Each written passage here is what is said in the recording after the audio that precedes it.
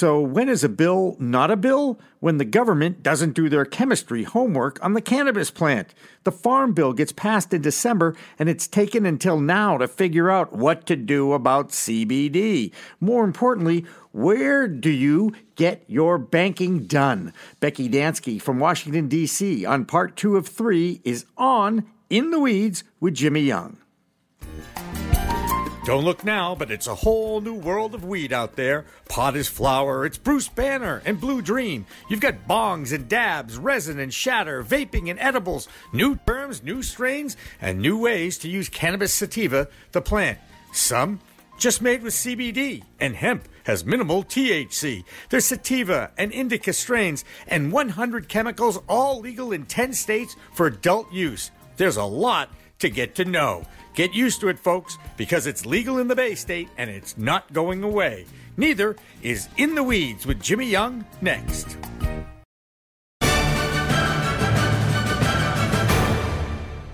Revolutionary Clinics is just one of 49 medical cannabis dispensaries in Massachusetts, but there's a reason why it's one of the most popular. It's their patient-first philosophy.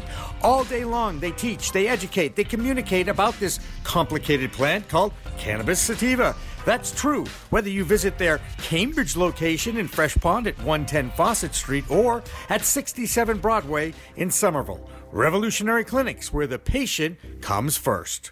Now you've got a situation in Washington. I'm not going to ignore the fact that there is such an incredible divide between these two parties that, you know, there is starting to talk about impeachment of a president is always a difficult time. I do remember the last time this... Oh, wait, excuse me. It did happen with Mr. Clinton, too. It did. President Clinton, too. Sorry. I was going back to the 70s. No, there was that one other... That other one, right. That, you know, and by the way, I get it, and it was there and all that.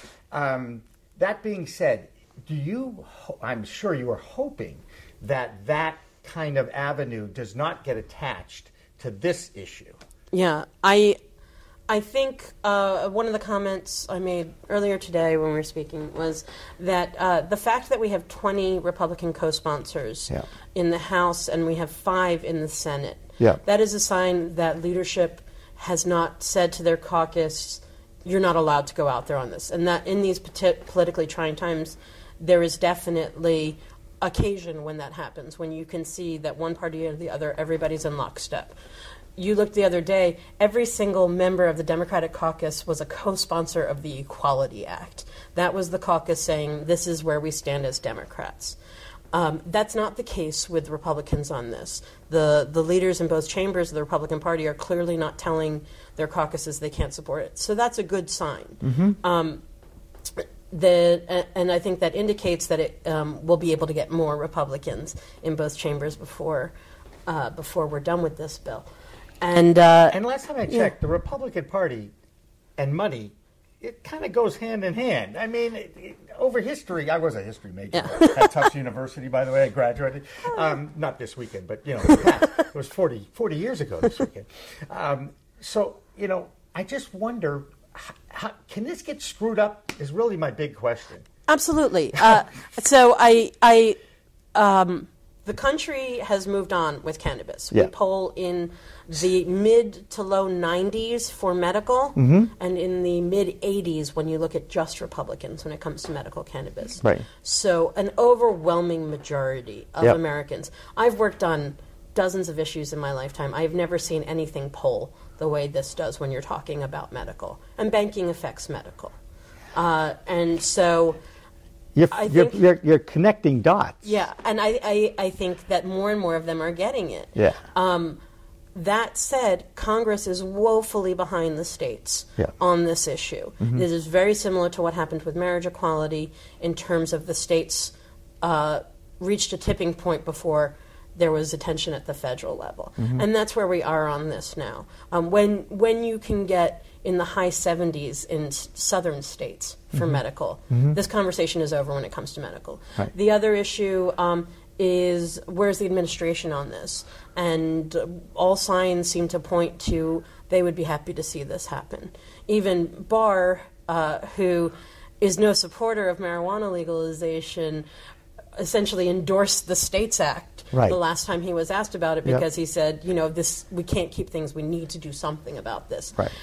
So everything should line up correctly. That said, because things work the way things work now, you can sometimes have something in a bill, and then it goes to conference committee where representatives of both chambers from both parties get together, and there's a conversation in a room, and we don't know what happens, and they come out, and it's gone. And that has happened before with cannabis in terms of there was an amendment for veterans that was approved that then in committee, and then once the conferees met, it was removed, and we don't necessarily know who or why. And by the way, that is criminal in my opinion. These are people that have put their lives on the line for our freedoms. They're trying to get access to a chemical, a drug that can help them, and they are denied it because of the federal illegalization, because of the Controlled Substances Act, because it's a Schedule I drug. By the way, if we do this banking thing, are we going to attach the descheduling down to maybe number 2, or is that one of those amendments that, So descheduling, that actually raises a point about the other banking bill that you frequently hear about, the States Act. The States Act, right. States Act would amend the Controlled Substances Act, not to change the scheduling, but to take the criminal penalties that would be attached to a bank working with someone with some other drug on the schedule, would not apply in cases where there was a state legal marijuana program. Right. That becomes, and what we hear sometimes, some of the resistance to that versus the Safe Banking Act is the idea of, going back to what you said, amendments. Right. If we start opening up the Controlled Substances Act, there is potential that other people are going to want to do other things. And anything that even hints at descheduling is a bridge too far for even people who are co-sponsoring the SAFE Act at this point. And so when we talk about descheduling, at the end of the day, for banking purposes, descheduling is the ultimate solution. No more gray area. Right. No more reading between the lines. No more SAR reports. All of that. But that is the ultimate end game for marijuana in this country overall. And we're just starting this. If we get the SAFE vote, and when we have the SAFE vote, that is going to be historic. Right. And as much as we'd love to say, let's get it all at once, right. Unfortunately, that's just not where lawmakers in D.C. are. Go back to what Barney Frank said. Yeah. Make sure you get something that you can win. Yeah. Right? You move forward. Get a win under your belt first before you go for the home run. Get the single before you get the home run. It makes sense. I love sports analogies. No, I understandably, and that's one of the things. There was a time in D.C. when I first came to town, we did take principled votes on occasion, where you knew that you weren't going to win, but you wanted everybody to be on the record, and that is become more of a thing of the past, because. One, if you're running the show, you're not going to bring something to the floor that you think you're going to lose. And the other, because people say, well, what's the point? And some lobbyists even prefer not to do that, because if somebody votes no, it's going to be harder to switch them to a yes once they've dug their heels in so far as to casting a vote. And so instead, most of the time we know where 99% of the votes are before they start voting. If we're doing our jobs correctly, right? And so that's part of this right now is doing the counting. You got your checklist. I saw your little check. It's like fantasy baseball. You're going down the lineup of the various congressmen. You're going, yep. Oh no, can't talk to them. Oh, we want to talk to them. But that's how you. That's how your day is, right? I mean, that's what you do. That's your job. When we get to this point in the process, you start by focusing on the committee chair, and then you focus on the committee, and you see where the support is. And then when you start thinking, okay, there's a real chance this is going to the floor, we need to start looking at numbers. And even, I wouldn't say specifically on this vote, on any vote, when you start talking to leadership, to, say, Speaker Pelosi's office or Steny Hoyer's office, which does a lot of the coordinating about timing for the floor, is you should go to them with a sense of where we are on this, if they don't already know that, if it's not an issue that they've been tracking. And so that's a part of the important work that we can do, is to retain all the intelligence we can get. So the folks from NCIA who are going to be lobbying on this bill today, tomorrow, taking that feedback, and that's going to affect where people are in some of those columns. Let's talk about CBD real quick. Sure. Mitch McConnell, my God, he was mentioned 3 or 4 times in today's little panel. I was pretty impressed by that, I guess. But, the fact that they got the Farm Act passed with hemp now, but it so exposed them to realize they really didn't understand CBD. Yeah. And they certainly didn't understand. I think they understood hemp because, that's the one that doesn't get you high. Yeah. I mean, it's simple as that, right? Oh, that's the one that doesn't have as much THC. Hey, we're lucky. I've worked in some states where there were opponents who didn't understand the difference and fought hemp bills because they thought that it was a gateway to legalization. So at least he's there. That's right. That's right. And he signed the bill with a hemp pen, which I thought was kind of symbolic, too, which I thought was kind of cool.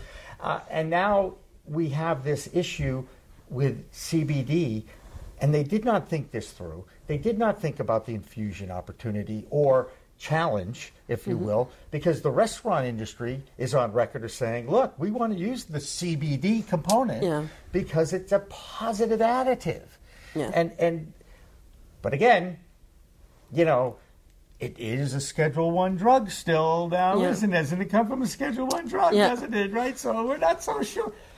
It's not a mess because of people like you and people like the NCIA who are actually educated enough and understand both sides of the arguments, even though one is based on 80 years of propaganda. Yeah, absolutely.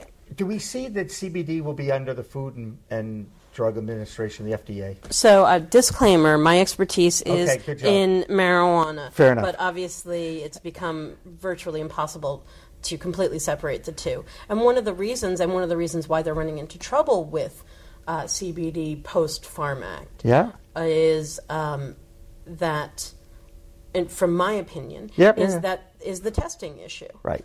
Because when you're talking about is something marijuana or is it hemp, we're talking about decimal points. Right. And right now the testing is such that you can be within a 10 percentage point margin of error and still be considered accurate.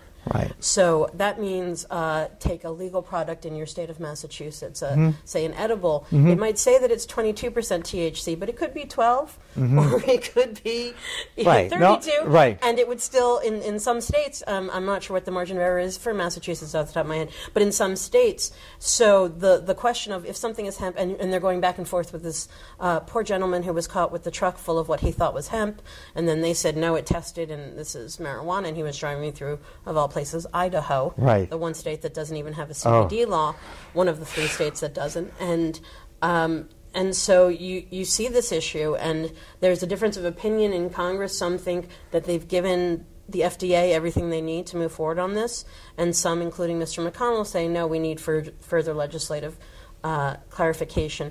And so the SAFE bill will actually cover CBD in it. In my understanding, in the version that will be brought to the floor. So those who are in the CBD business or have a product that is CBD infused will be able to do banking? As far as anyone doing anything else, and that's, I'm sorry to be such a lawyer on this sort of stuff. No, it's okay. SAFE does not guarantee every bank is suddenly going to do this. Right. This is going to make it possible and have something, a permanent law, not a guidance, not a memo, not something attached to appropriations that's going to expire in a year. Gotcha. This is a law that you can point to and says, here it is in U.S. law saying that we shouldn't be discriminated against or targeted or regulators shouldn't, go after us. It's a first step. And so it would have, to the extent that SAFE covers state legal marijuana business, it would cover CBD, is my understanding of it. Interesting. Well, your understanding is better than mine. And I marvel at that, by the way, because you were right in the middle of this.